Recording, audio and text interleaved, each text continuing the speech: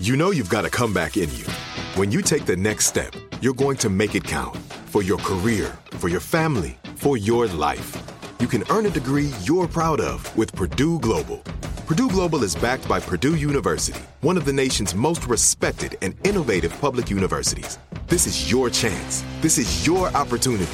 This is your comeback. Purdue Global, Purdue's online university for working adults. Start your comeback today at purdueglobal.edu. When you buy Kroger brand products, you feel like you're winning. That's because they offer proven quality at lower than low prices. In fact, we guarantee that you and your family will love how Kroger brand products taste, or you get your money back. So next time you're shopping for the family, look for delicious Kroger brand products, because they'll make you all feel like you're winning. Shop now, in-store, or online. Kroger, fresh for everyone. I'm Katya Adler, host of The Global Story. Over the last 25 years, I've covered conflicts in the Middle East, political and economic crises in Europe, drug cartels in Mexico. Now I'm covering the stories behind the news all over the world in conversation with those who break it. Join me Monday to Friday to find out what's happening, why, and what it all means. Follow The Global Story from the BBC wherever you listen to podcasts. Become a part of the fast-growing health and wellness industry with an education from Trinity School of Natural Health.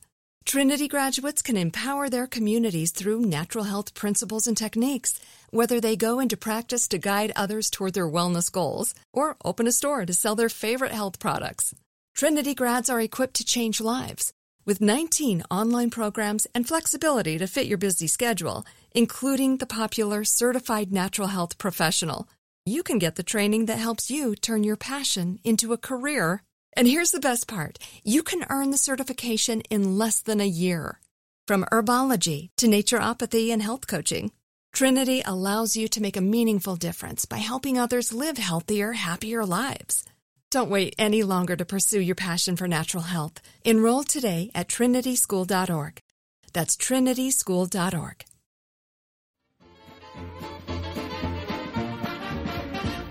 Thinking Sideways. I don't understand. Does not compute. You never know. Insufficient data to formulate a reply. What? Stories of things we simply don't know the answer to. Hey there, this is Steve, joined by... Oh, Devin. And Joe. And you slap us in this steamy hot little room, and what do you get? You got Thinking Sideways, the podcast. Yeah. Because we're in a little room, and we're melting right now. It's really hot. It is hot. And we go to great lengths to make sure that the sound quality of our podcast is high. Which means no fans. Yeah. No AC. I literally cannot read the text in front of me on the paper because I'm kind of sweating on it. It's kind of a gross thing. It's super my gross. eyes are sweating. Your eyes are sweating? Is that like the man version of crying? Yeah, kind of.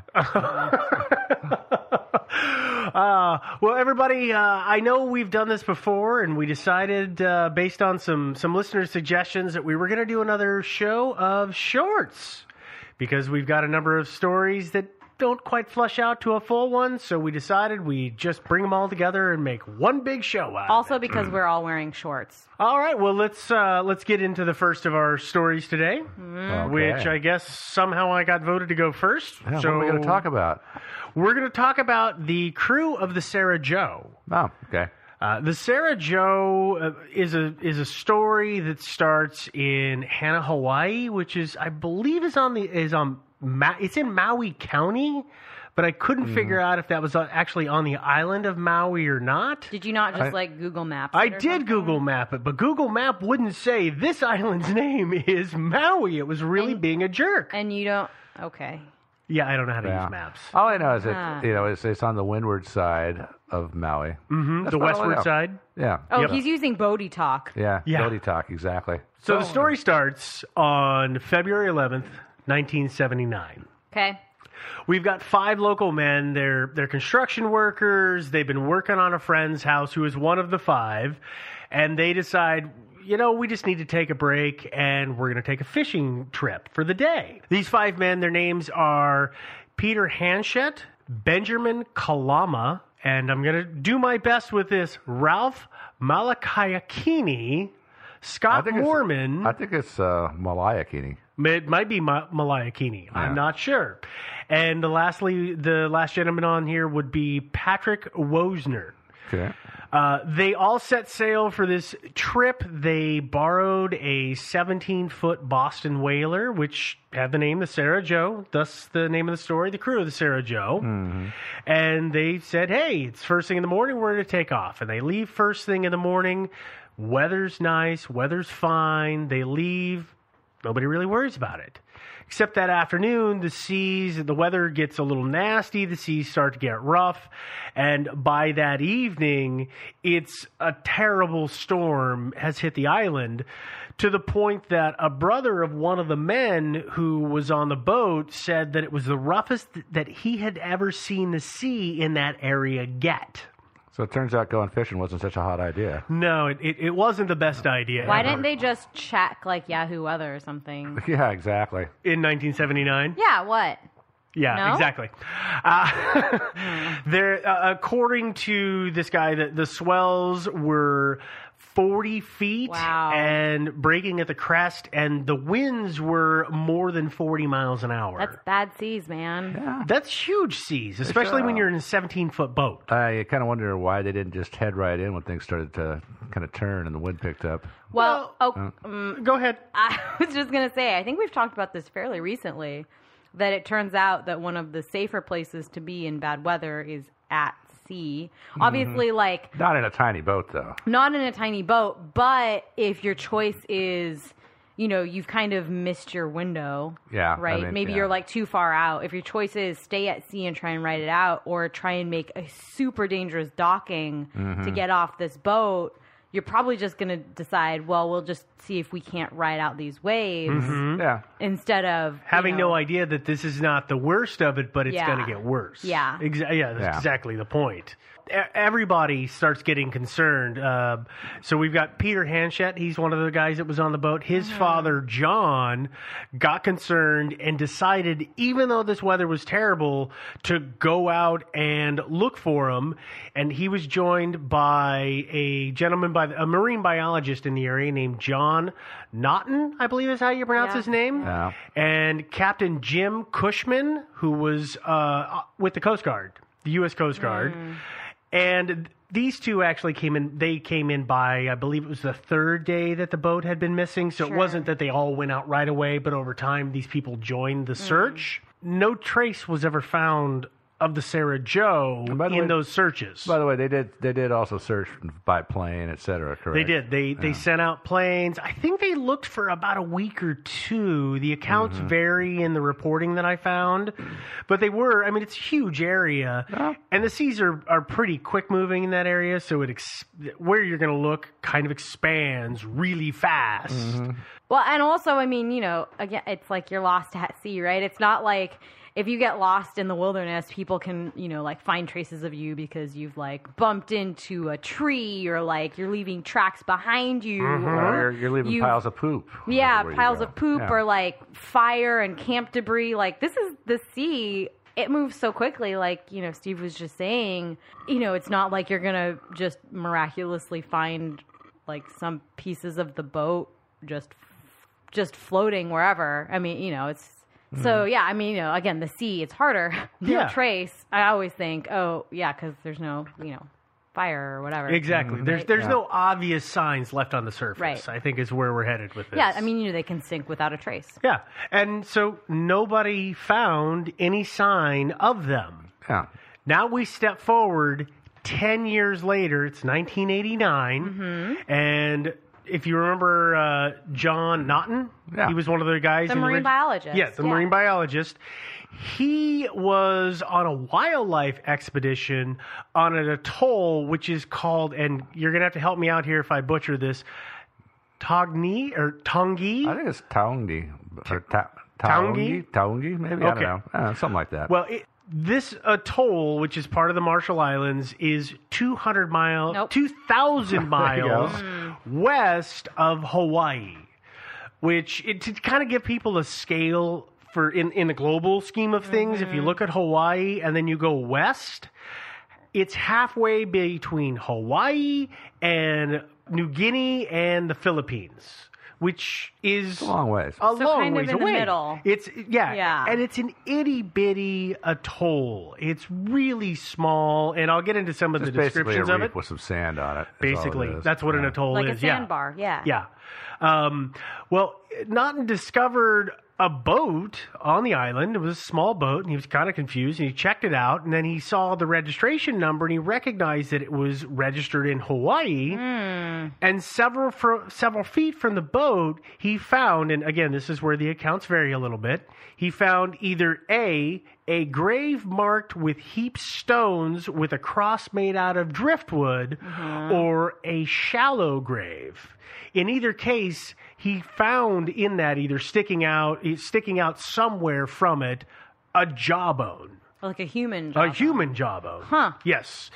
And the Coast Guard got involved because there was a body, part of a body anyway, and they And figured it could out. be traced to Hawaii, right? Right, It's so not they- that the Coast Guard just is like, Yeah. there's body parts on an island. in some island in the middle of the Pacific Yeah. Ocean. Yeah, Yeah. I think the boat had a registration number or something. Yeah, like and that. he and you know it's kind of like every state has a certain way of making your license plate numbers. Right. Well, he recognized the registration number being a Hawaii number. Yeah. I'm So guessing it the, means it starts with HI. But So I know he didn't dig up the grave, but did he grab the jawbone and take it back with him, or did he leave it? I couldn't I didn't- find that was if kind of he unclear. picked it up and brought it back with him, or if somebody else came out and collected it and figured it out. Like the Coast Guard came out. Yeah.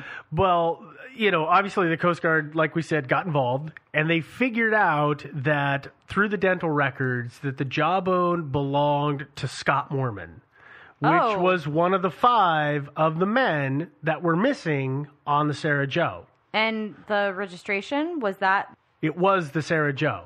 So this is one of many weird bits. So the jawbone and the boat being there are not weird enough. But here's another weird bit. It's entirely possible, based on the currents of the ocean, that over the course of 3 months, a boat could drift from Hawaii to the Marshall Islands. The problem is, however, is that there was a government survey of the islands previous to this discovery, and that was done in about 1983. And that was the government of what? The Marshall Islands? Yeah. And the Marshall Islands, oh gosh, who is it that is registered under? I want to say it's the French, but that is absolutely wrong. But they went there and they did a survey because they check out wildlife and all that kind of stuff in 1983, which would be 4 years after the Sarah Joe disappeared. There's no boat there. They didn't record that there was a boat there. So after that time frame, the boat mysteriously came aboard, and mysteriously this body was buried on the atoll, which just doesn't make any sense because it's a weird amount of time. It's conceivable though, because it may be that the body and the boat were sort of washed ashore, but they got covered by sands, and then later on weather and waves and wind uncovered them again. That's true. And it is an atoll. Yeah, and then somebody came along and buried the body and put a cross up there. Yeah. Yeah, so it's possible. It's also possible that these guys who were actually being paid to survey the islands were actually sort of did some shortcuts. But didn't go to every single one of them that they were supposed to. And just sort of and made some that's a stuff good up. point, because this particular atoll is the northmost atoll of the Marshall Islands. So it's the farthest north of the group, so it may have been that during the survey they were running a little behind. And they and just said, said, let's just make some stuff you up. know, huh? nobody's going to know that we didn't go there. Let's just call it good. Yeah. Sure, yeah. That wouldn't I don't surprise know me. that that's really the case. Yeah. But this has led a lot of people to try and figure out, well, what happened to the crew and how did the boat get here? Right. And the theories that I've found, there's not a lot, but there's a couple. And the first one is, well, it's kind of Scooby-Doo hinky. That's my best way to describe this. Okay. And I found this on a blog, and this is the only place that ever said I found this, but we'll just go ahead and run with it. Yeah. Is the theory is that the crew survived the storm, but for whatever reason, their boat was incapacitated. So they're just floating at sea, and they're found by another vessel that happens to be pirates. Arr. So we're going with pirates here. All right. Okay.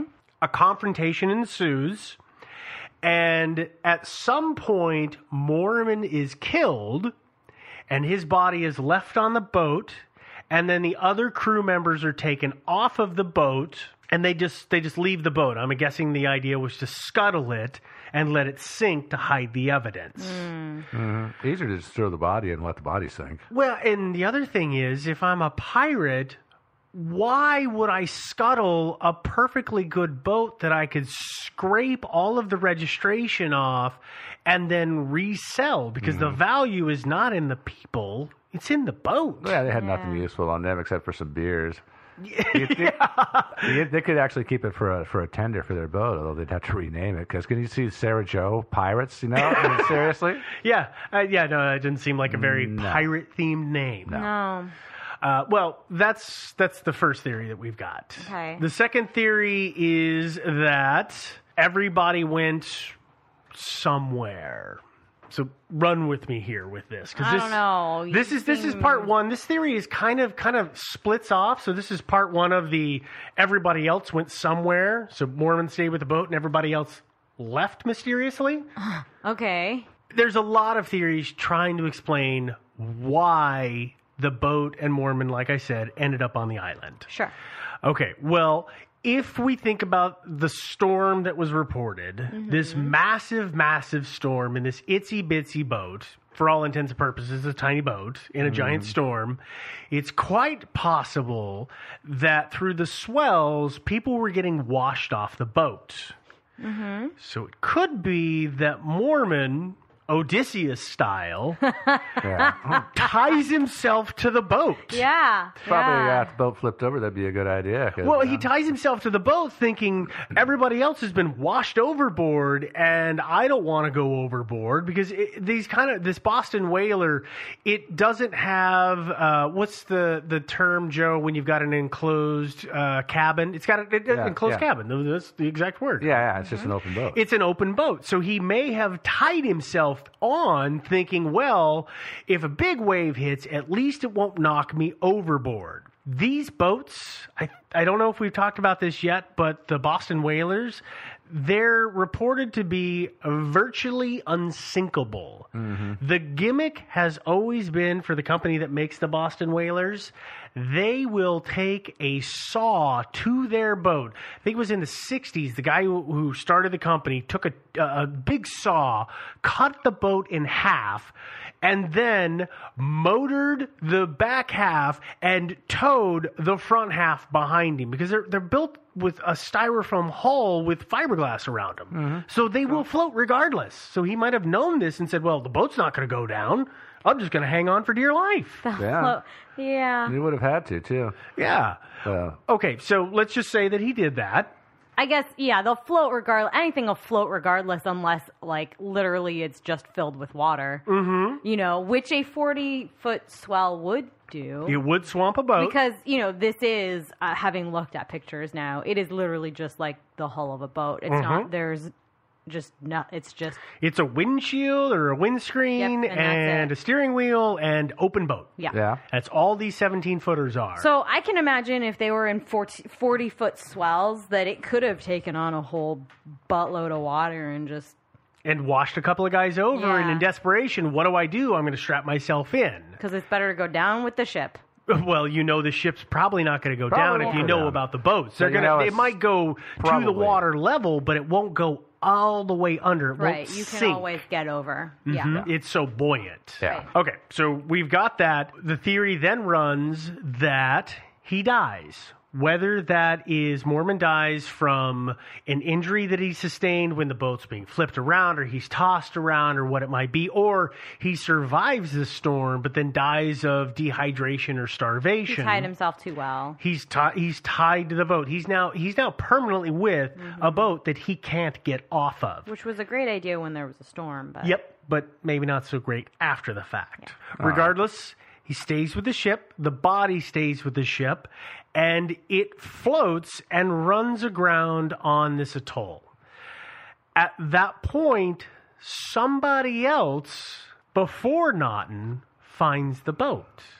And they find the body. And out of respect, they bury the body. And there's actually a little bit of evidence that adds some credibility to that theory. All the reports say that when they found the body, or found the jawbone, and they started digging in the grave, they also found 3/4 inch by 3/4 inch strips of paper with foil on top of paper. So it was a stack of paper, foil, so on. So it's a stack of these. This is evidently something that is done in a Chinese burial ritual, and that's to represent money and fortune in the next life. So people have theorized that it might have been some guys who were from China fishing in the area illegally. They find the boat, they find the body, they bury it, they leave this bit of a token as a custom to ferry him into the next life with good fortune, but they don't tell anybody. Because they're there illegally. And the last thing I want to do is report that I found this body when, oh, by the way, I shouldn't have been here in the first place. Is that the case? I don't know, but that's what folks have theorized. And I tried to find information about this supposed burial ritual. I found a lot of stuff that talks about, there's the Chinese tradition where you burn effigies of things that you own in honor of your ancestors. So if you've ever been to, I've been to Chinatowns where you go into a store and it's paper cars and paper TVs and paper dresses and all these things. They're effigies that you burn in respect to your ancestors. Because your ancestor doesn't want you to actually burn the real thing, because that would be a waste of money. Right. But to burn these things in respect for them to help them in the next life. So I don't know if that's what it was, but they say that that's what was found with the body. So lend some credence. Interesting. That is part one of this theory. Part two diverges a little bit. Part two says that Borman wasn't the only one who survived and made it to the atoll on the Marshall Islands. This version says that at least one other person from the crew would have survived, and that they both made it to the Marshall Islands and tried to live there shipwrecked until they could be rescued. The issue is that this atoll, if anybody wants to take the time to look this up on Google Earth, it's not a pleasant place. It's extremely arid. There's vegetation, but it's nothing that you would want to really eat. I mean, it's grasses and some bushes, but not food no stuff. Trees for shade and how either. far is it from the next closest island? It's a couple. It's like 100 or 300 miles from the next atoll. But that's the thing. It's a series of atolls. And then there's open ocean and then more atolls. And an atoll, for anybody who doesn't know, is literally a coral reef that is built up high enough to catch sand. And then it creates an atoll, typically will create a lagoon in the center. So this thing is kind of a D shape. And the boat hit on the right-hand curve of the D, and that's where they found it, because that's where the majority of the sand is at.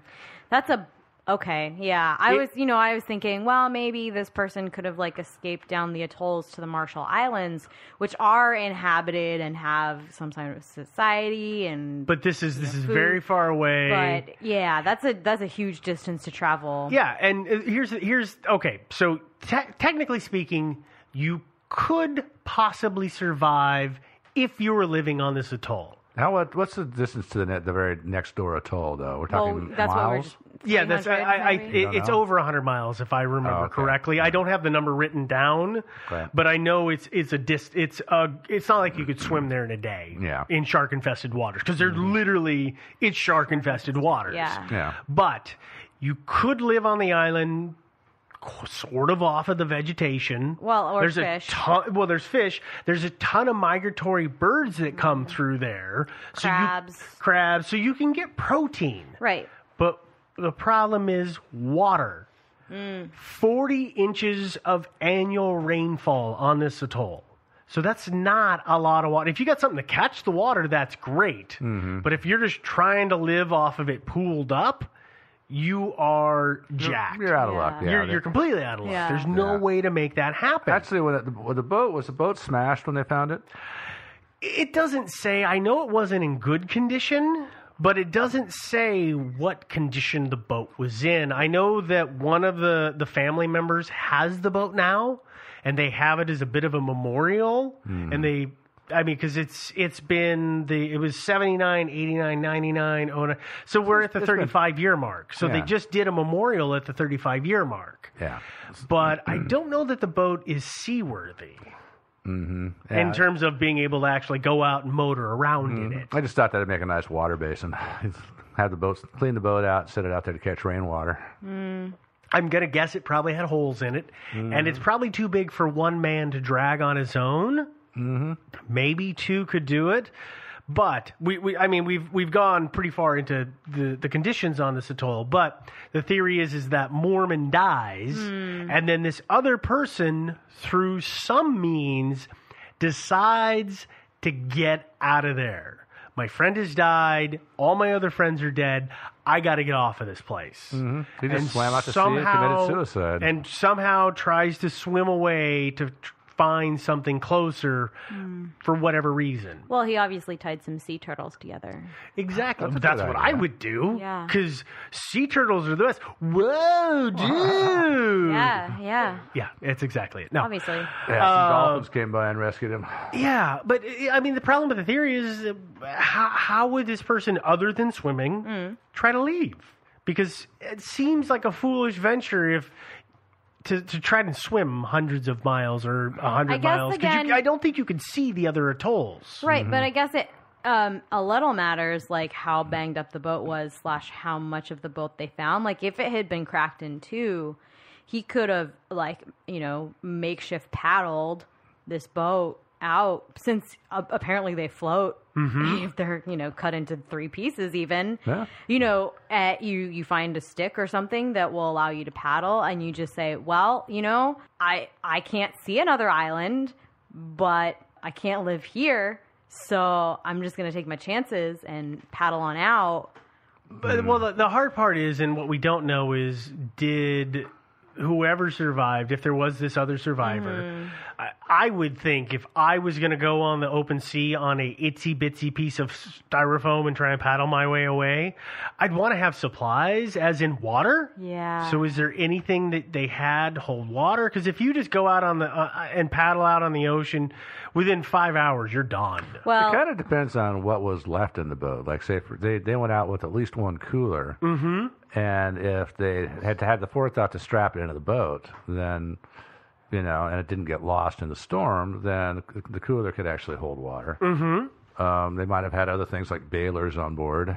There's theoretically there's on how much things that could have stuff held was left water, in but the problem is there's not standing fresh water for you to collect. I guess the other thing is, you do dumb things to survive sometimes. Yeah. Humans are great at making decisions in survival mode, and oftentimes they're just super stupid decisions. They're really bad. So, you've just watched your friend die, you're super dehydrated, you're malnourished, you think, well, can't live here, don't have any fresh water, but better go out again. You're not. If you're that desperate, you'd do anything. But, right. I mean, and there are, by the way, there are ways, if you have the proper materials, there are ways to desalinate water and purify water. Right. Plastic. Yeah, clear plastic sheet does the trick every time. And yep. So, and it's a drip system. Yeah, absolutely. It's really easy to do if you're lucky enough to have some plastic sheeting, which they may or may not have had. Yeah, right. I guess something to collect it in. This doesn't address the first theory that, of course, popped into my head was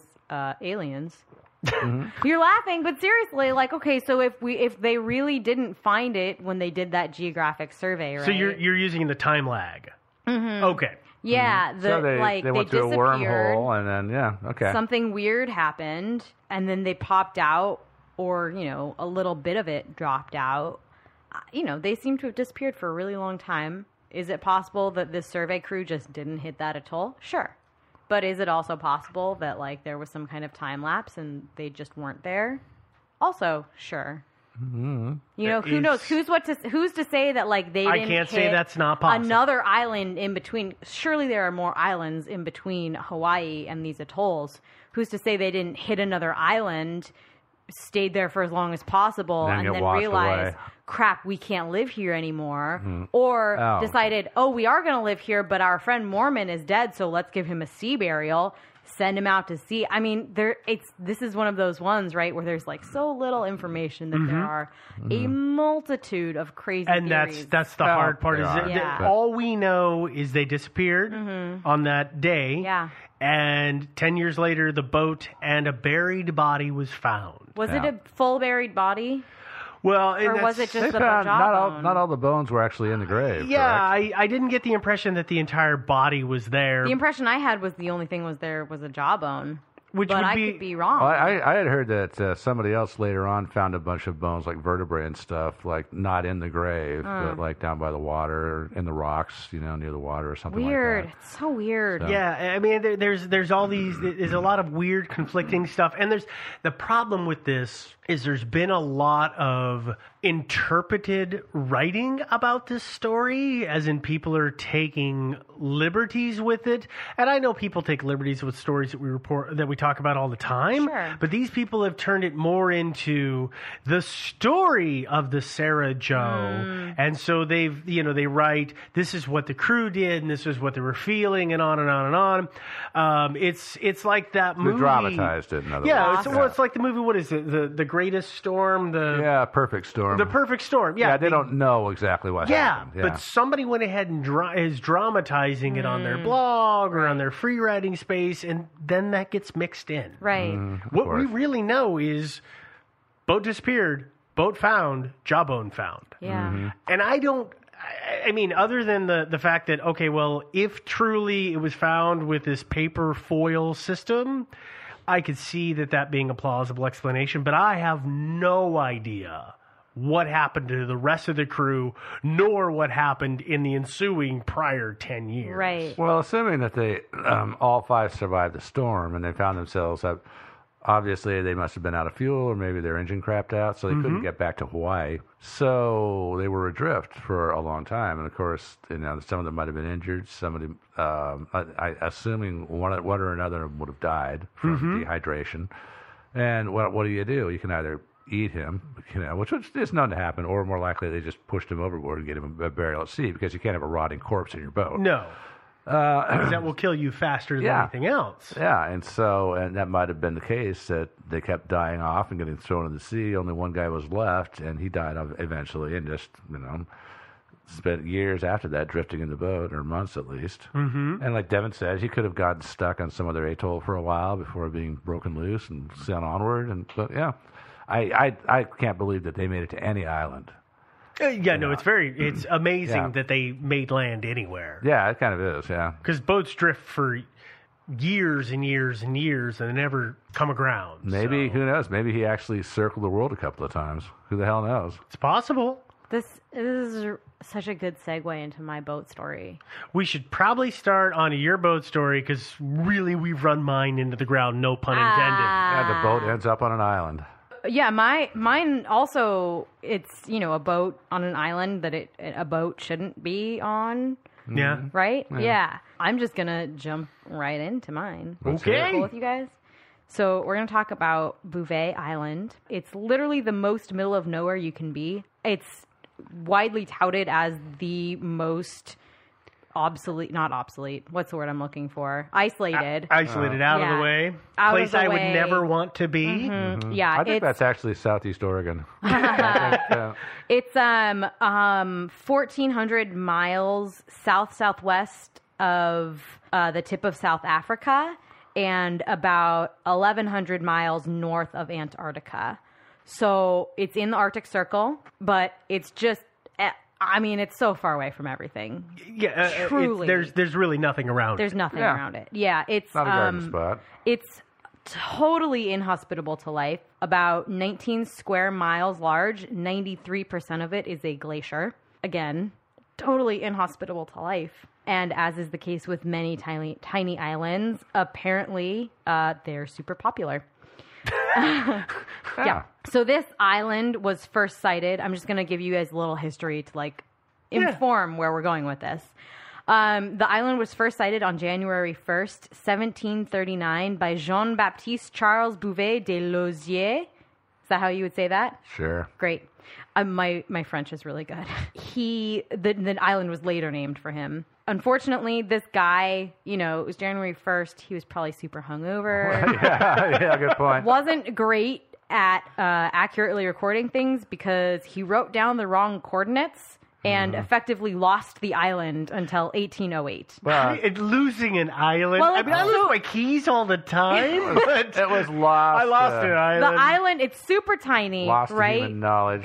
It's so tiny and so out of the way. It's not even like there's an island like right close to it, right? Like we were just talking about with the atolls. They're within 300 miles of each other, right? This actually far away from everything, yeah. Yeah, this is like a fun little bit. Thompson Island was said to have been close by, quote unquote. It didn't ever give like any kind of nautical miles or anything like that. But as it turns out, that was just a phantom island. It was never an actual island. They were like, yeah, there's an island close to it, kind of. It's called Thompson Island. It's another mystery in and of itself. The fact that like 4 or 5 different people said, yeah, there's an island over there, and it just never really existed, it turns out. So we'll talk about that maybe some other day. Some other day. So in 1808, British whaler named James Lindsay spotted Bouvet Island and, named it after himself, like you do. Yeah. So it was called Lindsay Island for a while. And then in 1825, George Norris claimed the island for the British Crown and named it Liverpool Island.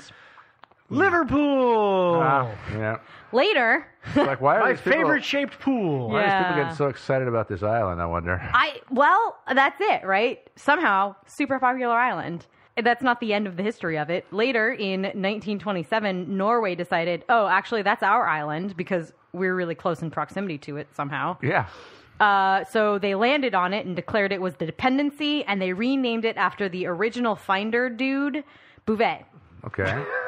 Finder dude? Is that a technical term? It is the technical Finder term. dude, yeah. Finder dude. Okay. Yeah. So Bouvet, okay. So in 1971, it became a nature preserve, although I'm not 100% sure what they're preserving. I think ice, maybe. Yeah, I think there are seals and sea lions. Yeah, sea lions. And They stuff have. like I'm that. sorry. They call them sea elephants. Yeah. Okay. In literally every account I read of this, they talked about the sea elephants, and I had to Google it. What sea elephants were. And To figure out it was a sea lion. I think it's sea lions. Yeah, sea lions. But apparently other people call them sea elephants.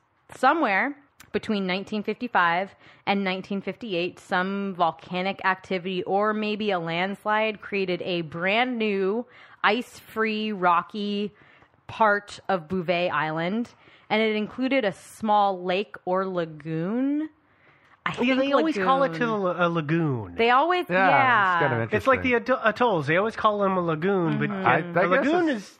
I guess if it's a body of water inside an island, then it's, I tend to guess it's a think lagoon, that I a guess. lagoon is attached to the ocean. So it's kind of like a harbor. Yeah, and this was hard to kind of, I guess, suss out. I looked at some drawings that expeditions had done, particularly pertaining to this little new bit and the mapping of it, and I couldn't get a really, really good sense of if it was a landlocked lake or a lagoon that fed into the ocean. Mm-hmm.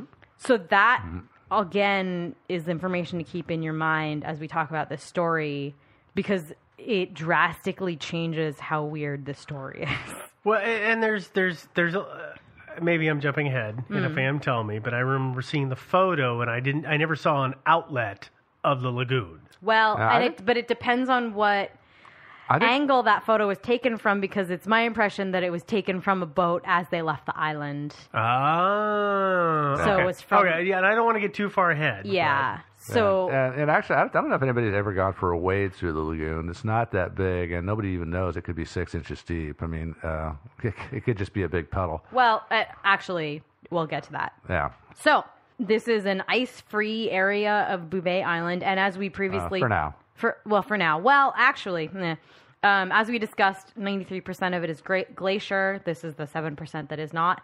And a geologic survey expedition that went there measured the ground temperature, stuck a thermometer into the ground. It is 77 degrees Fahrenheit. So it's volcanic. It's super hot. For that area, that's super warm. For ground in general, I think 77 degrees is pretty freaking warm. That's volcanic activity. I don't know. I'm pretty sure I could stick a thermometer in the front yard right now, and it'd be close. Sure, but for a place that's 93% glacier. Oh, yeah. Yeah. So it's not glacier. That was in 1978 that measurement was taken. So you can assume that is the cooled version of the area that we're about to talk about or have been talking about. Again, accounts vary, but in 1964, either a helicopter or a British naval ship set out to explore this little bit of land because Norway owns it now. So, of course, the British Navy took an extra big interest in it again. Politics are hard to tell with tiny little places like this. I was thinking that it was a Norwegian ship or something like that that had a helicopter pad and a helicopter. And it was British. Yeah, was it for British? Sure. That's the one thing I am sure of in this story is that it was British. Yeah. So anyway, so they choppered over. They go to explore this little bit of land. They took some scientific measurements. And remember, this little bit of land is 10 years old at the time. They take scientific measurements. They, kind of take a look around. Oh, and also they find a life raft in the middle of the newly formed lagoon. Well, not a life raft, but actually a dinghy or boat. Yeah, like an old-timey life raft. Yeah. Wooden. And from the map that I looked at, and again, I'm not saying with 100% certainty that this is how it is, but it looked like it was cut off from the ocean with scree, which is what they call jagged rocks. So a man by the name of Alan Crawford was a part of this expedition and wrote a book about it, and he described the site. Joe, would you? Oh, yeah. Joe's my go-to reader. Narrator. Yeah. What drama, we wondered, was attached to this strange discovery? There were no markings to identify its origin or nationality. I'm going to do away with the dumb accent. On the rocks 100 yards away was a 44-gallon drum and a pair of oars with pieces of wood and a copper flotation or buoyancy tank opened out flat for some purpose. Thinking castaways might have landed, we made a brief search, but found no human remains. So, puzzled, understandably, the expedition snaps a photo of the boat with an elephant seal close by. Another reason why they might have been in a rush to get out of there. And headed off because their window of time to leave this island was limited because the weather is so bad. In fact, this expedition had to sit at sea for 5 days because the weather was so bad that they couldn't land. And their entire expedition accounted for 45 minutes? Yeah. They were on the island for 45 minutes, if I remember correctly. So that's not a very thorough investigation. Not really, no. It's not. If you can stick with us, the mystery deepens a little bit. In 1966, 2 years later, give or take a couple months, another expedition made its way to Bouvet Island, this time allowing much more time for study. They were really interested in that new area and how it had formed and why it was remaining glacier-free. And they spent a lot of time looking at the lagoon as well because they thought, this is inhospitable kind of area. It's subarctic, and we're really interested in what kind of life thrives in subarctic temperatures. They did a lot of measurements in the lagoon, talked about the different types of algae that had flourished there despite the cold, but never once mentioned the fact that there was a lifeboat in there or oars or anything else on the shore around the lagoon, which leads many people to believe that 2 months later, the lifeboat, oars, buoyancy devices, whatever, were all gone. That was only 2 months later? 2 years. Or 2 years 2 later? years. Okay, I was about to ask what the 2 months was. Oh, sorry. Okay. I'm sorry. Now, can I ask something to clarify because I didn't understand in the description? is the buoyancy tank laid out flat? Yeah, Does that open mean up. somebody took it was a copper tank and they hammered it Cut flat? it open and hammered it flat. That's my understanding of it. Yeah. Yeah. And I wish that picture was better. There's just the one picture, That's right? a pretty crude picture. It's yeah. a pretty crude picture. But so you can see the lifeboat and an elephant seal, but you can't. I thought see at first I thought the seal was the tank until I realized it was a seal. I felt really dumb. Yeah. I was like, who made an elephant, a seal-shaped tank? Yeah, there's none of the other. You can't see the stuff that was apparently on the shore. Okay. And so that for me is like a big. I can explain away what happened there if it's kind of like just an inlet lagoon that opens up into the sea, And has just a boat floating in it. right? But if it's a landlocked lagoon, Uh-huh. this is a much larger mystery A little to bit. me, right? Yeah. Right? Yeah, but, yeah, I mean, I don't even understand why somebody would take a tank and hammer it flat. That's a lot of friggin' effort, but I don't know if I'm jumping ahead here, but I mean, okay, I can see somebody taking the time and effort to drag a boat in. I can see them dragging their oars in, but cutting in half or mashing flat a copper tank is just a weird thing. Mm-hmm. Yeah. Doesn't make any sense. I have a theory. Okay. But- And I don't know, are we there at theories yet? We or? are at theories, Okay. but we're not at that theory yet. Okay. I'm sorry. That's fine. I like jumping around in my story. I have, I think, 4 theories that I'm going to go through. Okay. One, the first one, the most romantic one, is that there was an actual shipwreck and there was an actual lifeboat that happened to find this island, and there were survivors that tried to live on the island and perished. Of course, their skeletons were never found. Of course, who knows? Maybe the sea elephants dragged them into the water. Mm-hmm. Yeah. Well, I was going to say there's no structures in terms of land mass that's of any kind that you could use for protection from the weather. Yeah. So You'd have to when use your the boat. bones rot away, they blow around. Yeah. They probably would. And I got to tell you, that's that latitude is 54 degrees south, which is what we call the furious 50s. Yeah, it's Yeah, the seriously furious 50s. ripping winds. Yeah. I've actually been to that latitude. That's Ushuaia, Argentina, which I spent several days in. It's almost the exact same latitude. And actually, in the summertime, it's pretty warm and nice. It's not as inhospitable as you would think at that Yeah. latitude, but the wind is ferocious. Yeah, so Yeah. there are a lot of problems I have with this theory, right? And granted, the tank pounded flat. It speaks of kind of a desperation that you want to attribute to people trying to save their lives. But there were no skeletons found. There were no signs of camp. There were no signs of attempt forages. There's no signs of somebody trying to kill a sea elephant or anything like that. Well, there's nothing there to burn besides the boat. Mm-hmm. So there's gonna be no signs of fire. Mm-hmm. If you kill one of those sea elephants, good luck, because they're massive. Yeah. But okay, let's say you steal a pup.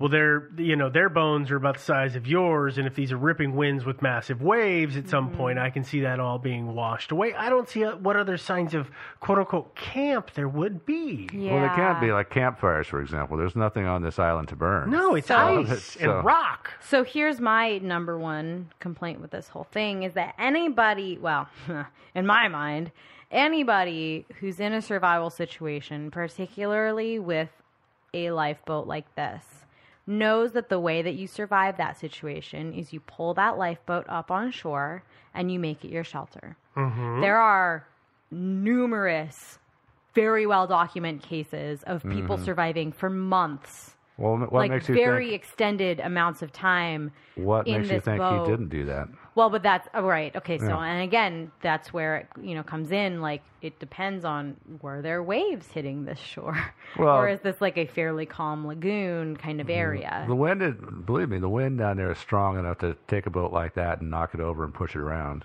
Right, but Yeah, so you so- assume that if they're using this as shelter, they found a way to secure it. Yeah, probably. He's probably piling rocks around it and such. But eventually, when they're gone, the wind works it loose and flips it around, pushes it around. Sure. And then eventually, But you would see those rocks. The piles of rocks. Yeah. Probably. But they might have looked fairly random. They wouldn't have been right up against the boat by that point in time. Well, let me. I mean, I know I'm jumping off the track here, That's but okay. Okay, so the island was quote unquote first officially discovered in the early 1700s, and there were whalers in that area for a couple hundred years. So wouldn't it be possible to follow your "I'm going to use the boat as my shelter" theory to say that?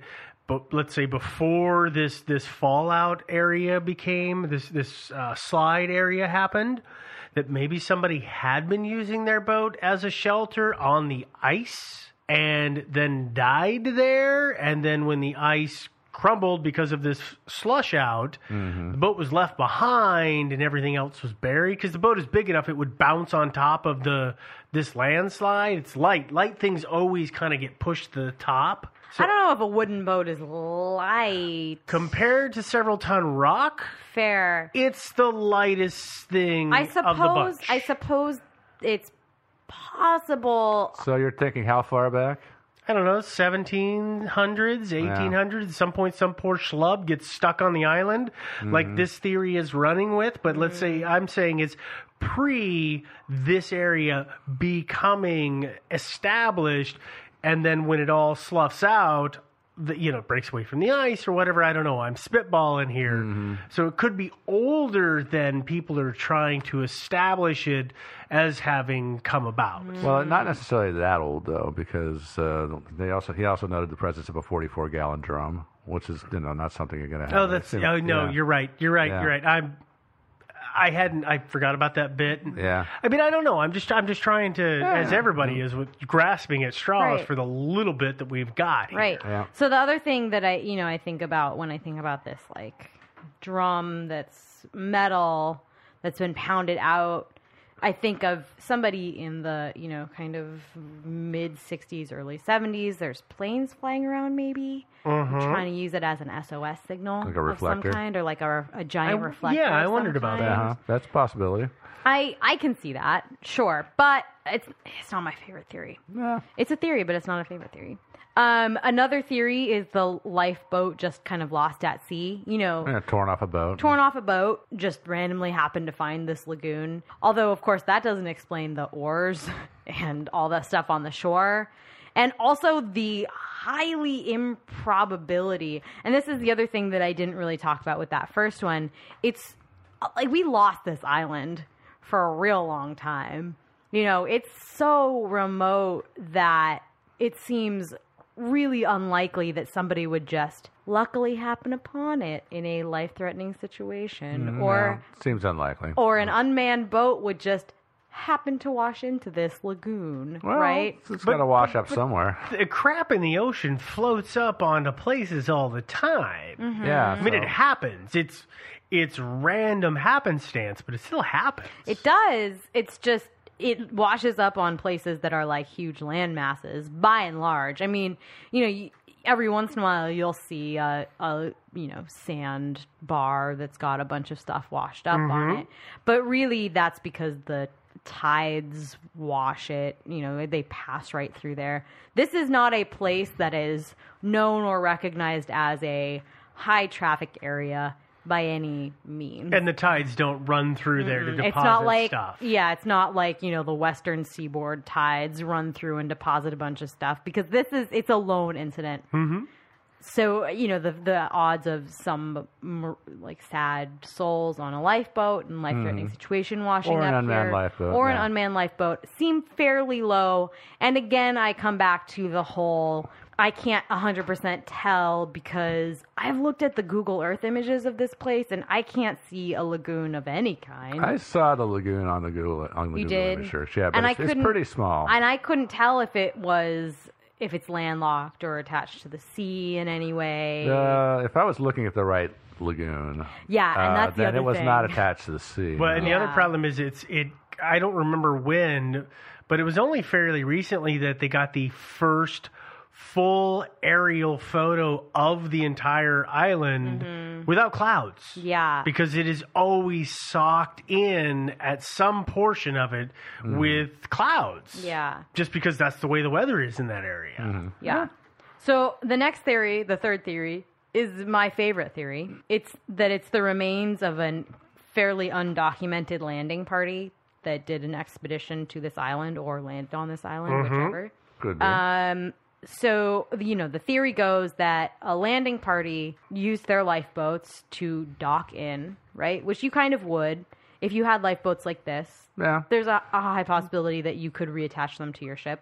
Of course, yeah. That's fine. Well, and current kind of commercial ships don't have that capability. Once you abandon ship, you've abandoned ship. But there used to be, and I think as late as like the 80s and 90s, and maybe still today, there are ships that you could, send a docking party out or a landing party out in your smaller ships. Yeah, your small boats. Yeah. That's they're tenders. Right. That's what they are. So, Yeah, that's what whaling ships used to do all the time. Yeah. Yeah, so exactly. So they would be tenders. I would think that in recent, I guess actually no, this was back in the early '60s. I was going to say they would be using Zodiacs, but I keep forgetting. Yeah, it was back in like early '60s. Yeah. So wooden boat. the theory goes that a landing party of whaling ships from wherever went by the island and thought, there's an island. Let's go check it out. Dropped two boats, landed. One of them got a little bit ruined in the landing party. They went around, they explored. They realized there was nothing really there. And then decided, well, this boat is damaged, so we'll just leave it here and we'll all pile back into this other boat, go back to the ship and be on our merry way. Sure. I like this theory for a number of reasons. One, it explains how the boat got there. Yeah. It explains why it's there. It explains why there's no sign of camp or anything like that. I also think, and I didn't see this anywhere, but in my mind, it explains why a tank may have been pounded out, because it seems as though that could have been a potential attempt to repair the ship in some way. To say, or the boat, to say, well, let's just see if we can jerry-rig it real quick. Oh, no, that's not working. Okay. Or it's not worth our time, or the weather's coming in, or whatever. Okay, we'll just leave it. We'll all pile back into this one boat that's Some not kind of damaged. Makeshift plating to Yeah, fill a just hole. kind of like throw it on the and inside see if we can of seal it. We hit it in the water. Oh, it popped right out. Screw that. We're out of here. Yeah, exactly. And then you just I don't think go that back. I don't think that would have solved their problem. I don't think it would have solved But, their problem either, but, I think that it's a possibility to just be, on shore, kind of like troubleshooting the problem, then think, never mind. All right, well, I'll just pile back into this boat. We'll leave it here, go on their merry way. But nobody reports to Norway or whoever, wherever that, says we landed on this thing and we left a boat here. But say, oops, we lost a boat. But before they leave, they, and this is the fundamental clue as to who did it, they dragged the boat to that lagoon and they put it in. Right, and again, as a practical joke, and this tells us who it was. It was the Russians. The Russians, they had that kind of sense of humor. It's true. So, and that's, again, that comes back to like my biggest problem with this whole story is that whole big question mark that's attached to, I don't totally 100% know the situation of this lagoon. I mean, truly, all of the geographic maps that I've seen, all of the Google Earth images that I've seen, I don't know what Google Earth images you were looking at, but I didn't see a single lagoon in any of them. I saw a bunch of kind of, alcoves in the shore of the island, but I didn't see any lakes or anything like that. And I may have just missed it or whatever. So I don't have a good satisfying answer of, is this a landlocked lake, lagoon, whatever, or is this just a inland? An inlet from the sea. No, it's like so there was somebody actually made a map of that little peninsula, and it showed the location of the lagoon, and then that's what I saw. And then you'll spot a dark spot on the Google Earth image. You'll spot in roughly that location. So I guess then we go back to. Why is it there? And then, there's the fourth theory, which is, of course, that perhaps it never existed. Photoshop. Seriously. That's what Photoshop. He photoshopped it. It would have been a really good Photoshop because there is photographic evidence. It turns out that Alan Crawford is the only person to have ever mentioned this. Oh, really? So even though there were a bunch of them there, he's the only person. He's the only person. He wrote a book about it. And then, the scientific survey that went back, 2 years later, didn't mention it. And again, they were studying the lagoon and they said it was shallow, but I don't know how extensive their study. I don't know if they went out to the middle and stepped in it and said, "Oh yeah, it's super shallow," or if they just said, it looks pretty shallow. It's probably fine. They threw rocks in it. Yeah. Just like, the deeper it is, the more it kerplunks. Yeah, I have no idea. Again, there are a lot of big question marks attached to this one, which is, of course, what makes it an unsolved mystery, which is why Of course. we're talking about it. Well, Yeah, I never was able to actually track in on which theory I thought was best. And it's because of the fact that there's one mention. Yeah. If there was documentation in the logs or from other people besides this one guy, and if that initial crew had spent more than 45 freaking minutes on the island, I could give it more credence, but I don't because it's so wishy-washy. Yeah. yeah. So that's, an interesting one. And by the way, this was a listener suggestion. It was suggested by Tarkin. I probably have just butchered your name. Sorry, Tarkin. I greatly apologize. Send us an email. Tell us how to pronounce would your you name give me a if we pronunciation guide? Because mispronounce it. Yeah. I can't figure out how to say your name, but it was a listener suggestion. And it was a great listener suggestion because I had actually never heard of again, I keep saying, although at this point I think maybe more times than not I'm saying, I say that I know a lot of unsolved mysteries, but I never heard of this one. I think at this point I need to shelve that response because at this point.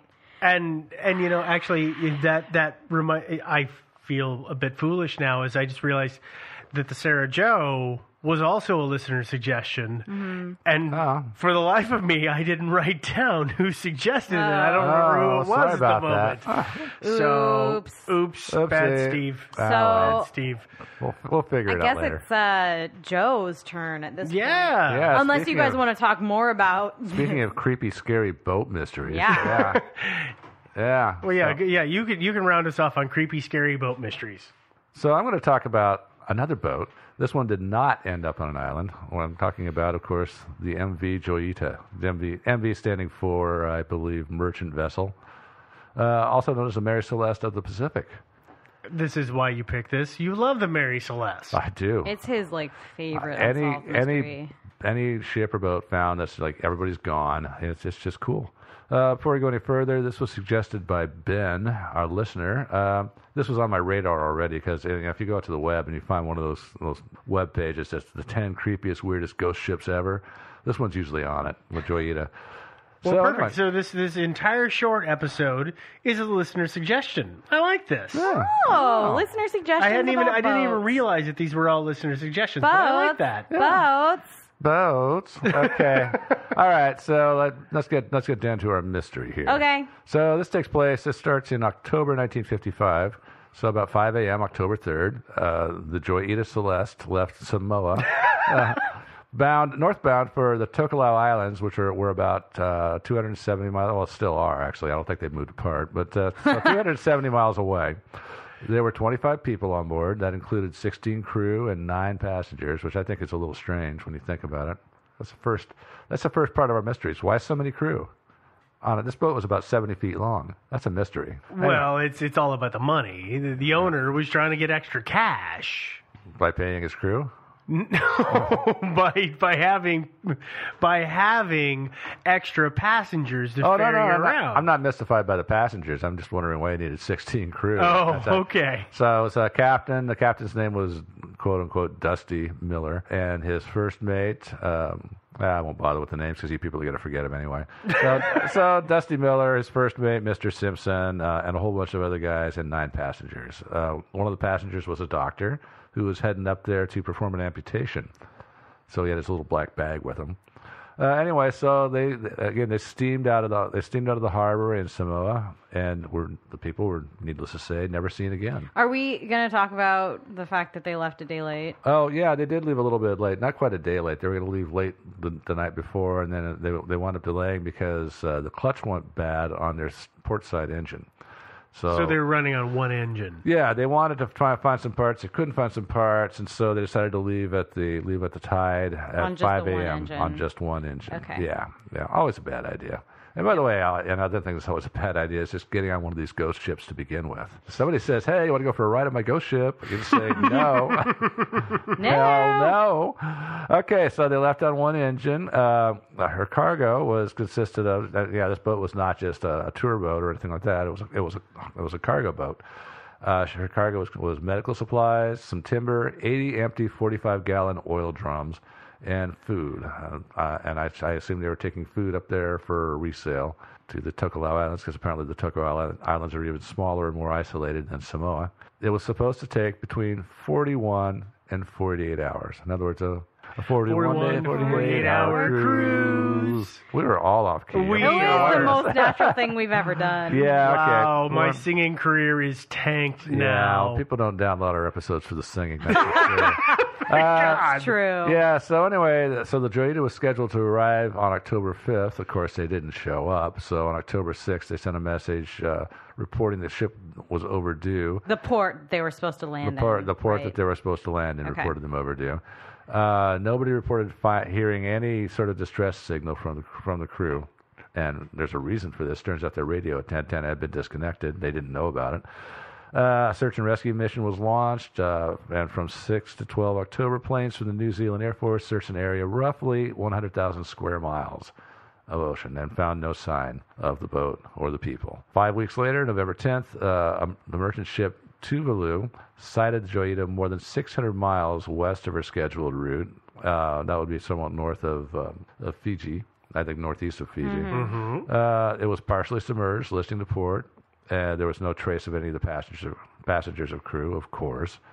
4 tons of cargo was missing, and they also noted the radio was tuned to 2182 kilohertz, which is the International Marine Radio Telephone Distress Channel. So obviously somebody was trying to get a hold of help. Yeah, it turns out that, and this is discovered later on during the inquiry, is that there was a break in the cable leading to the external antenna, and apparently the break had been painted over at some point, and so it looked like it was intact, but actually no, they weren't. Yeah, there were a lot of kind of iffy things going on with this ship. This was not the most well-maintained ship. I mean, obviously it's a little risky taking off to sea with only one engine working. Mm-hmm. Although when you think about it, I guess his plan was that if the starboard engine quit, then you could always dismantle the clutch and fix the port engine clutch and get it working. Yeah, so maybe at sea you can make repairs. But there were some other problems too. Like, for example, they had bilge pumps, like all boats do, and these ones didn't have screens on the ends of their intakes, and so the bilge pumps became clogged.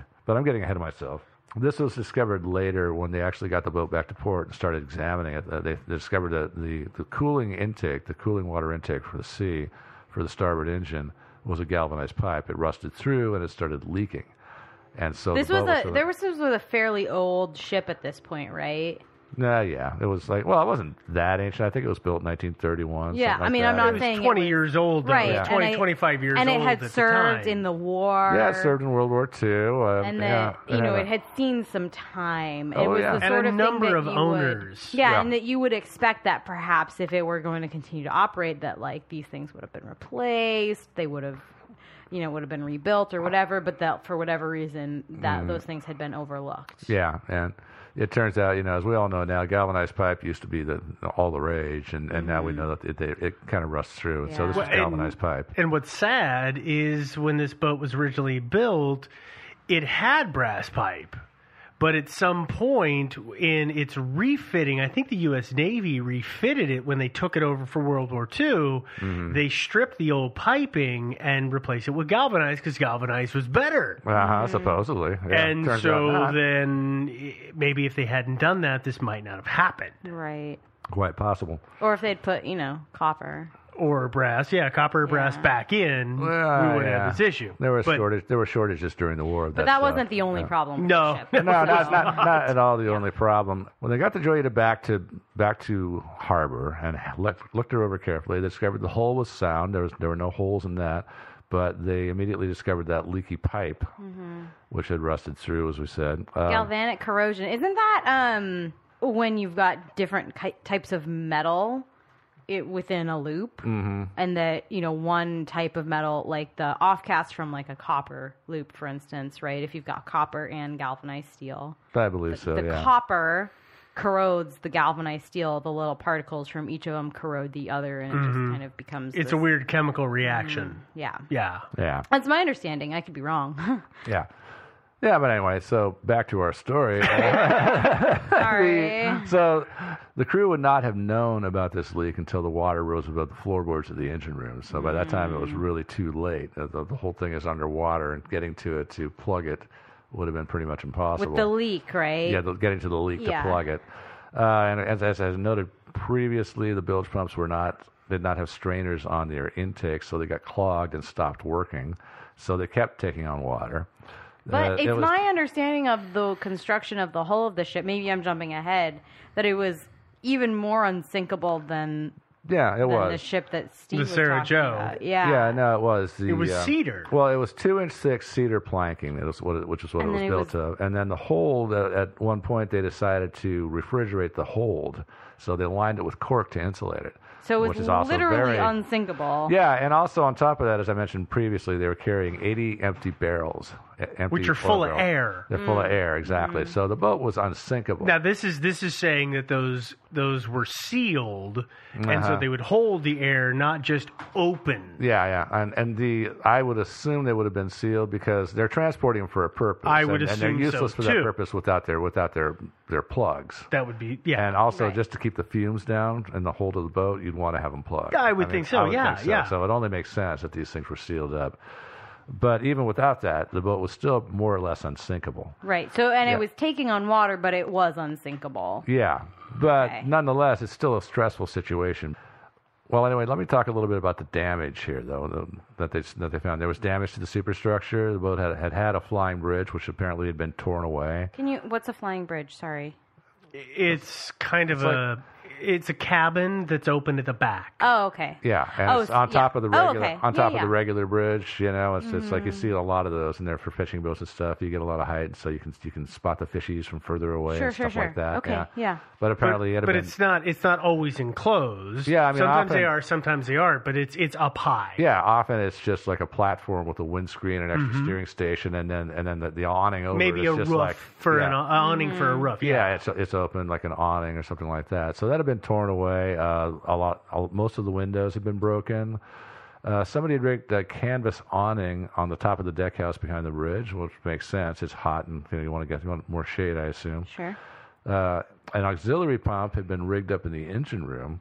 I'm sorry, the canvas awning, was it intact when they found the ship, or? It appears to have been. It was intact. It wasn't shredded or anything like that. No. Yeah. Well, yeah, and that's there's some images of it, and you can see that it's still in place. You can see the damage to the flying bridge, and it's significant, but it's not as if it was torn away. Yeah, it's curious to me. Yeah, well, I just thought that it was worth noting that part of it had been torn away, but other parts were undamaged.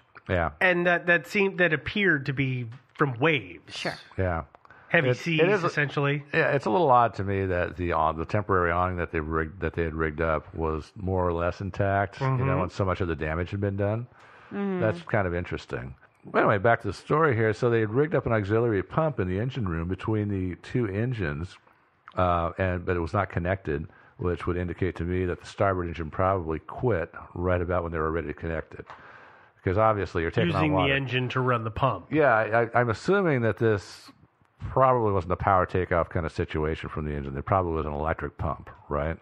And so as long as they had electricity, which they got when the motor was running, then they could run that thing. But when the motor stopped running, well, no juice and no auxiliary pump. Sure. So yeah, they were kind of hosed. So as I mentioned, the boat was listing, and it was semi-submerged. It was, you've seen the pictures. It was listing very heavily. The barnacle growth on the outside of the hull above the usual waterline showed that it'd been in that position for a considerable amount of time. At least weeks. Yeah, at least. Barnacles don't grow like crazy fast.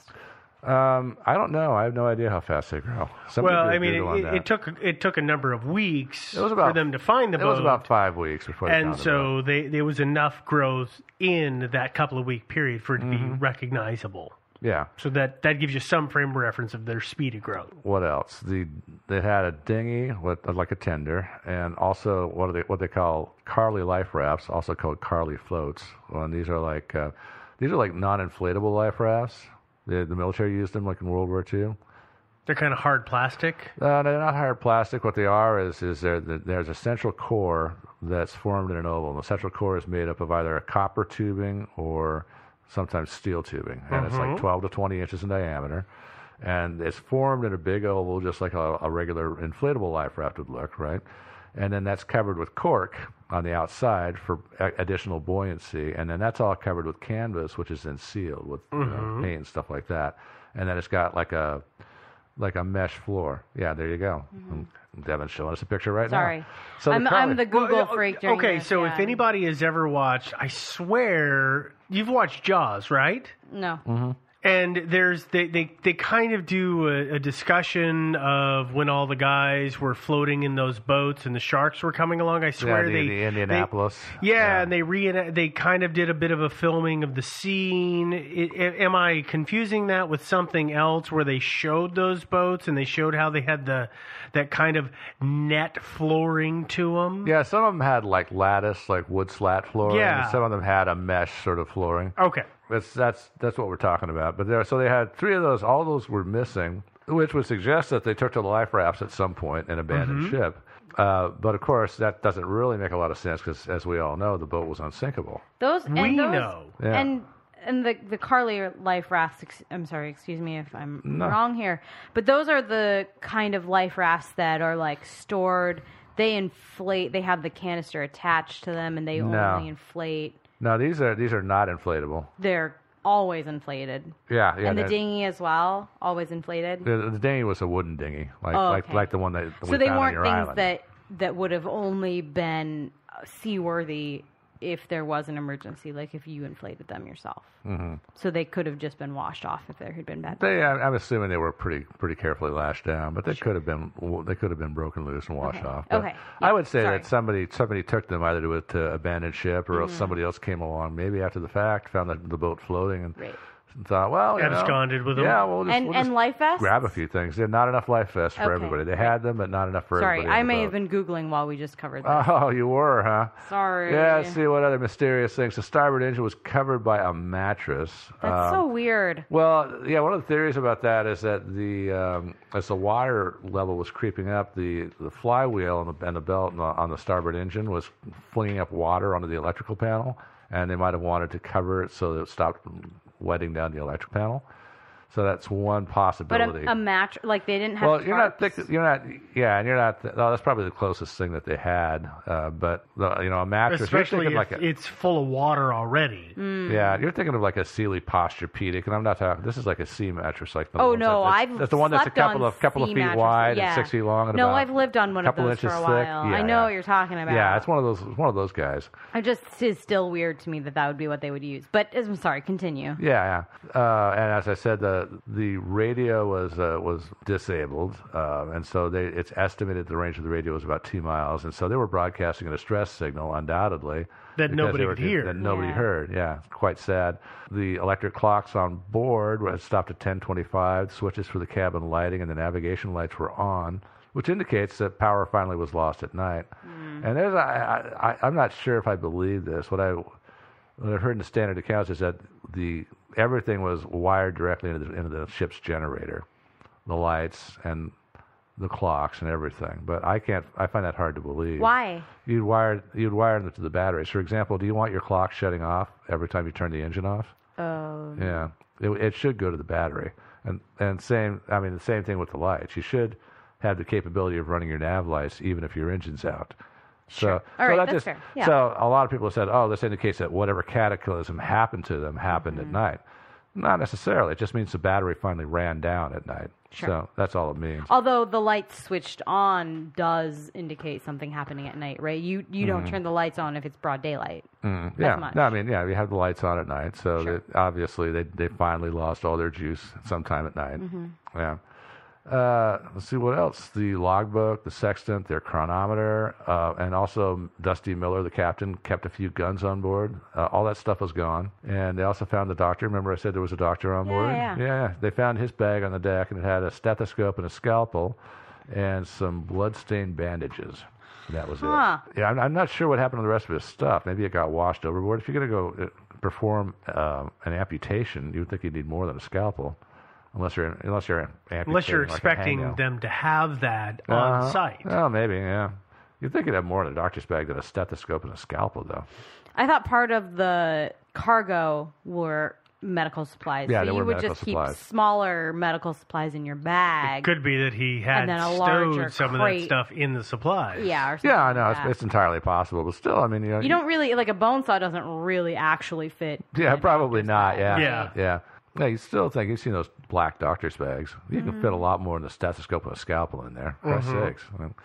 So anyway, And I would at least necessarily don't really keep blood-stained bandages. no, You not usually necessarily. keep clean ones. Yeah. Just throw Maybe that he out was into there. recycling. I don't know. Yeah. But yeah. And last of all, there was fuel in her tanks, and they calculated from the amount that had been used that she had gone about 243 miles before the engine shut down. That was probably roughly 50 miles short of their destination of Tokelau. Ugh. Yeah, I know.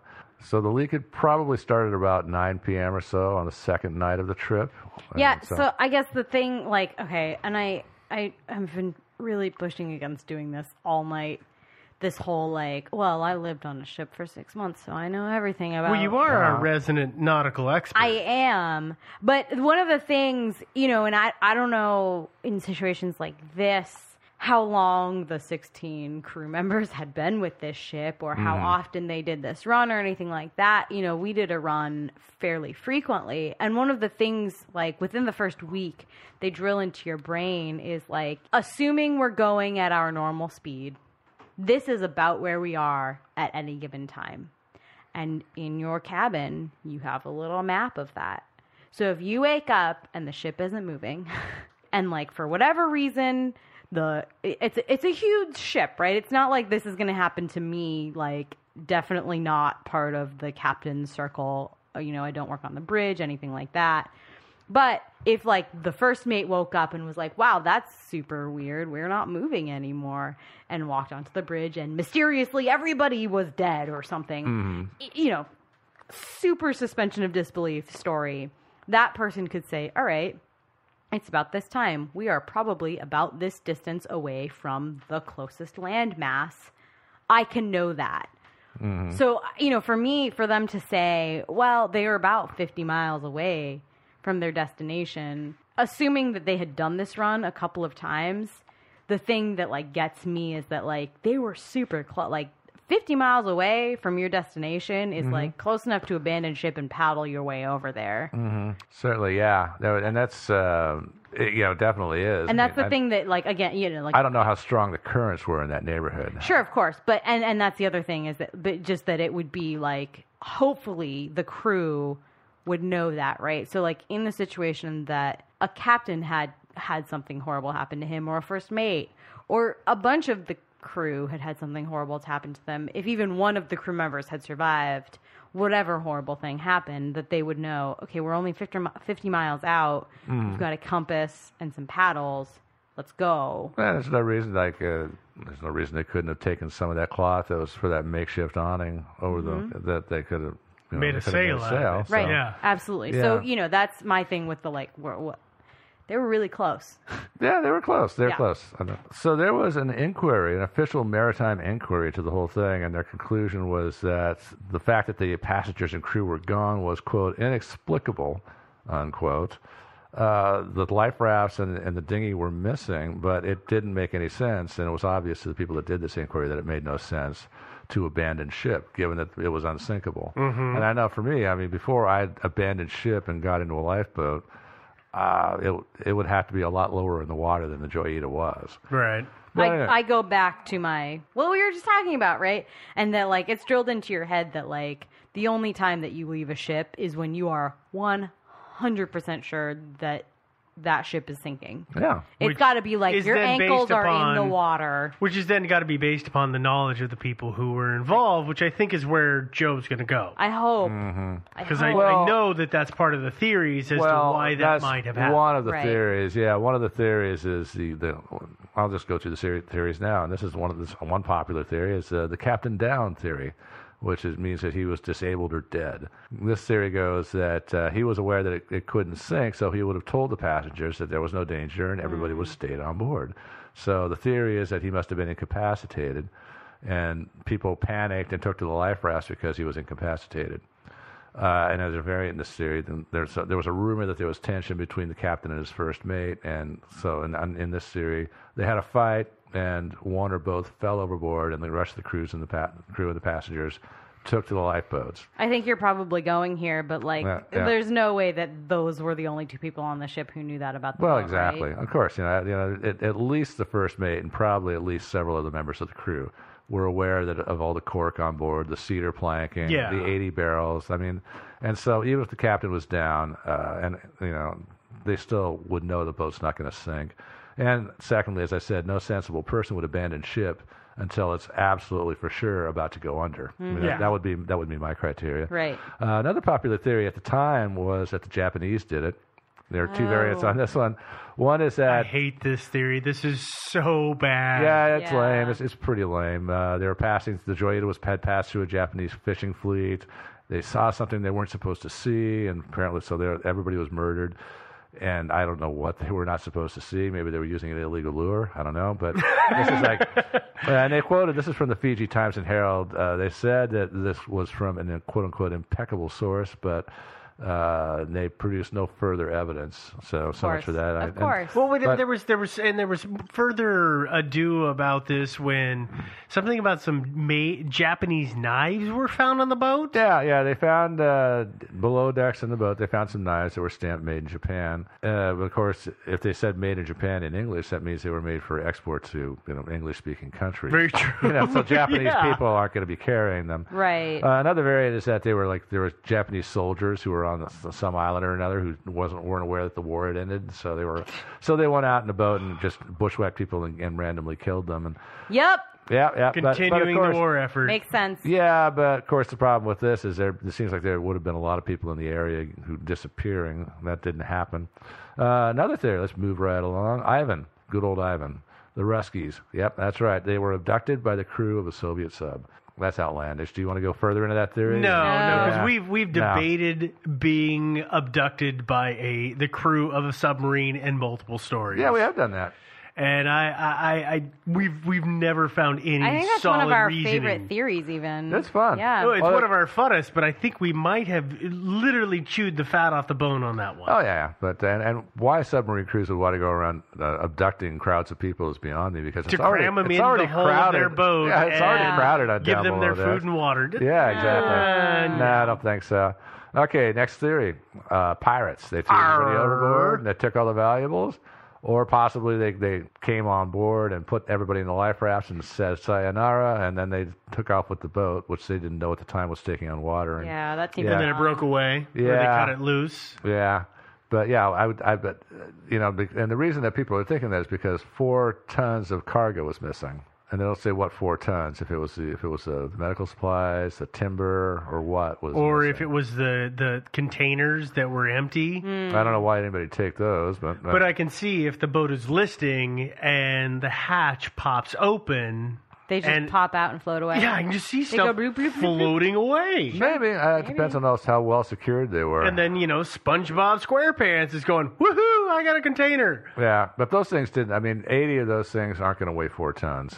So they're not going to weigh much of anything. I'm just saying that these things in general may have come out. So they might have actually, but it just depends on how small they are because the boat was listing over far enough that water was actually coming in through the top hatch that you use to access the hold of the boat, which, as far as I know, is the only way to access the hold is through the deck. See, I didn't look any kind of drawings of the actual boat. I didn't see those. Yeah, and so and large items weren't about to float out through those hatches, but something small could have. I mean, barrels could have, sure, but not that many probably.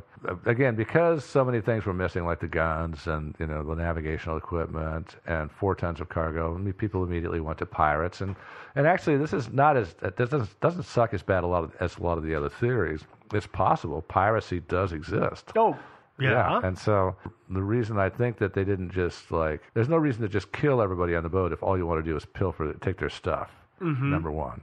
If you wanted to do the more rational thing as a pirate and take the entire boat, which is what I would do, Then you put them all in the life What rafts. we talked about earlier. Yeah, you put them all in the life rafts, and then you take off with the boat. Later on, when you discover the boat is taking on water, you, of course, being a pirate, you don't know that this boat can't sink.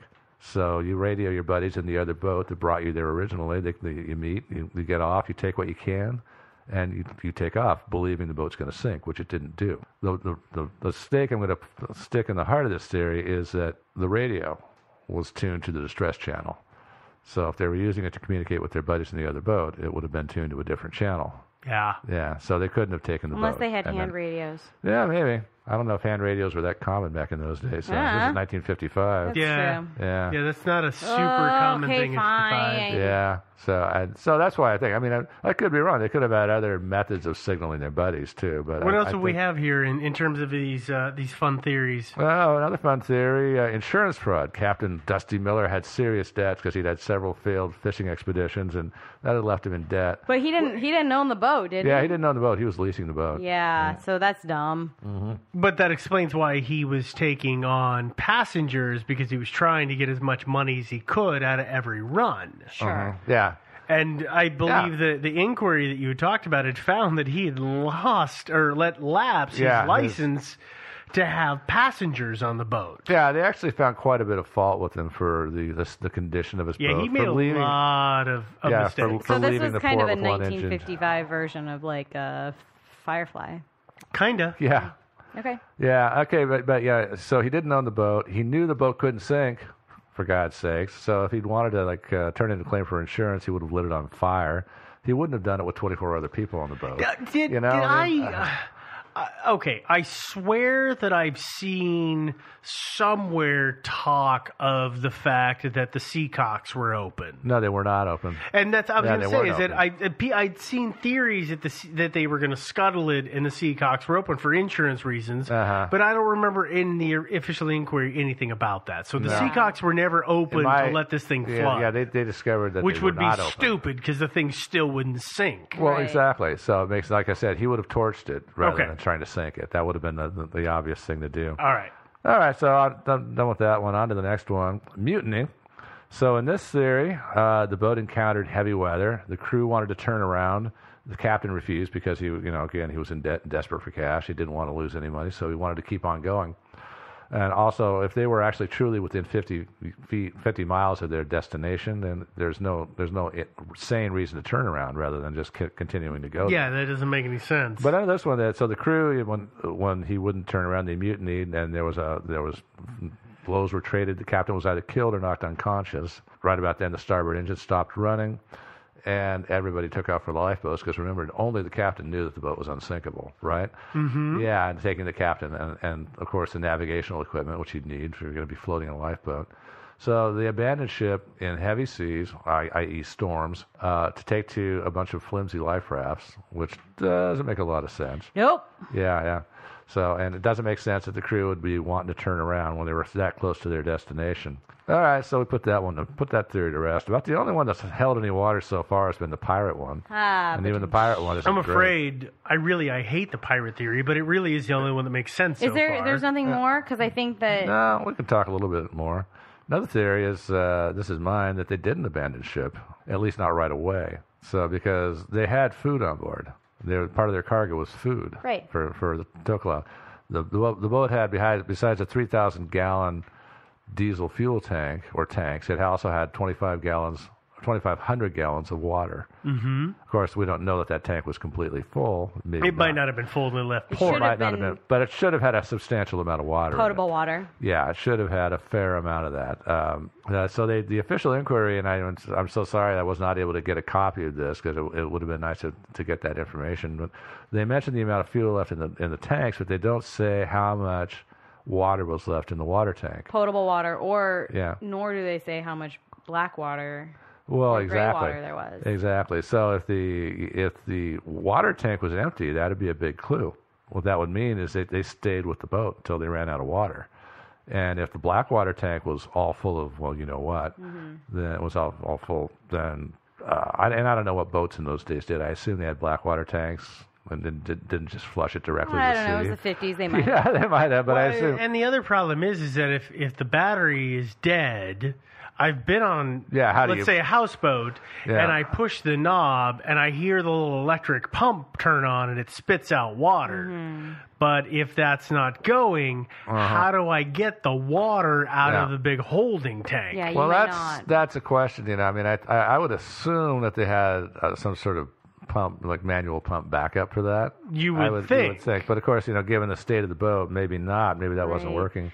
And I guess since this is your theory, do you have an explanation for the list for the list? Ship?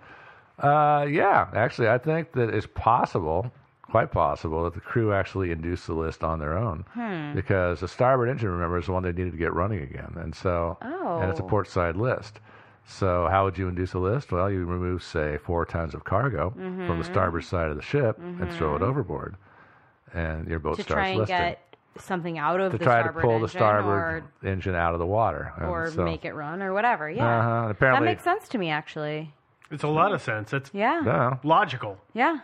Well, so anyway, apparently they didn't succeed because if they had, they would have immediately hooked up that auxiliary pump that they had rigged up ready to go. This still doesn't explain why they left, because even if you've run out of food and run out of water, you're still better off on the big boat than being on a life raft. Your profile is higher. You're more likely to be spotted. You've got shelter from the elements, which you don't really have on a raft. So the only reason I can think of that they would leave is if they spotted an island that they weren't too far away from. They might have decided to make a break for it. If they're all out of food and water, or if they're really low on that stuff, if you go to an island, at least there's going to be like birds and fish that you can kill and eat and stuff like that. They didn't abandon the boat because they thought the boat was going to sink.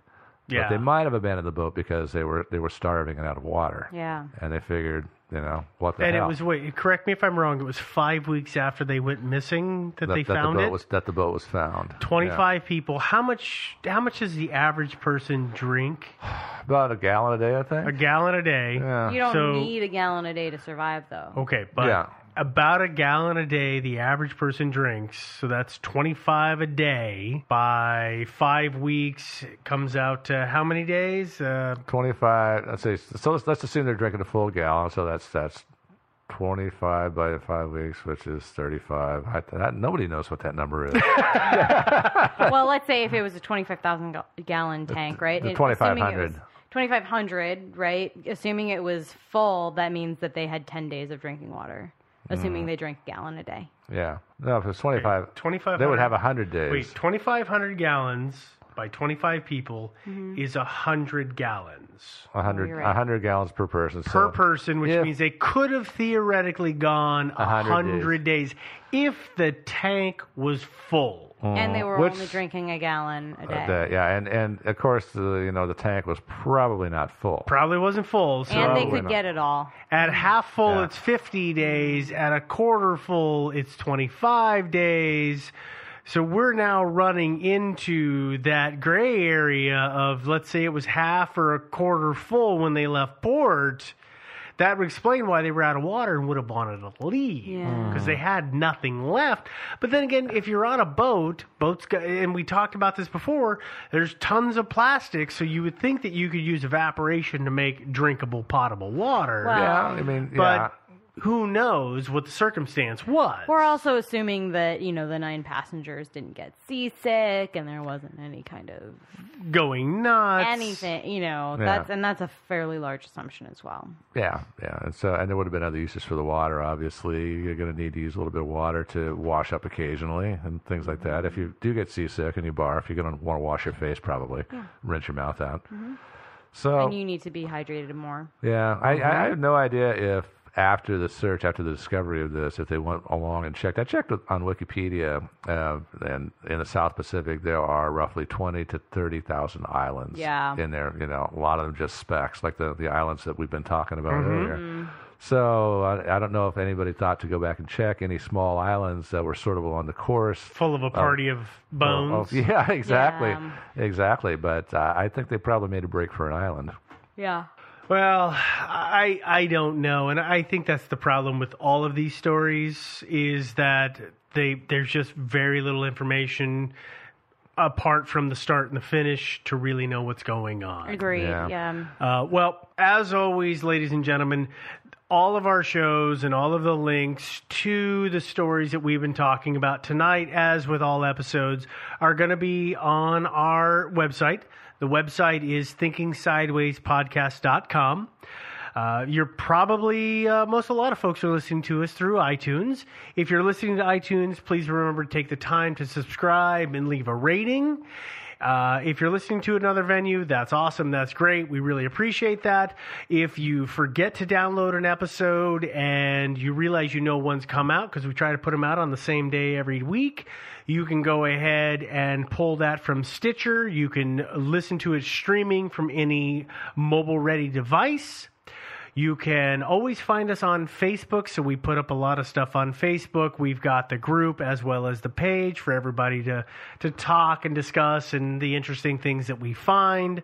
You have a theory for us that we forgot, or you've got thoughts or comments. We've gotten a lot of great feedback lately. If you've got something you want to say to us, you can always send us an email. That email address is thinkingsidewayspodcast@gmail.com. Oh, and by the way, if you were one of the passengers on the Joyita or one of the crew, we'd like to hear from you. We'd love to hear from you. Or the Sarah Joe, or the random boat that we don't know the name of on, if you live on Bouvet Island. Yeah. If you're a resident of Bouvet Island, which is inhospitable to anything but sea elephants, please let us know. Well, that having been said, ladies and gentlemen, this short has gone on a little longer than a short, so we're going to go ahead and, we've got long shorts, so we're going to go ahead and we're going to sign this one off. Thanks again for taking the time to listen, and we will talk to you next week. Toodaloo, everybody. Bye, guys.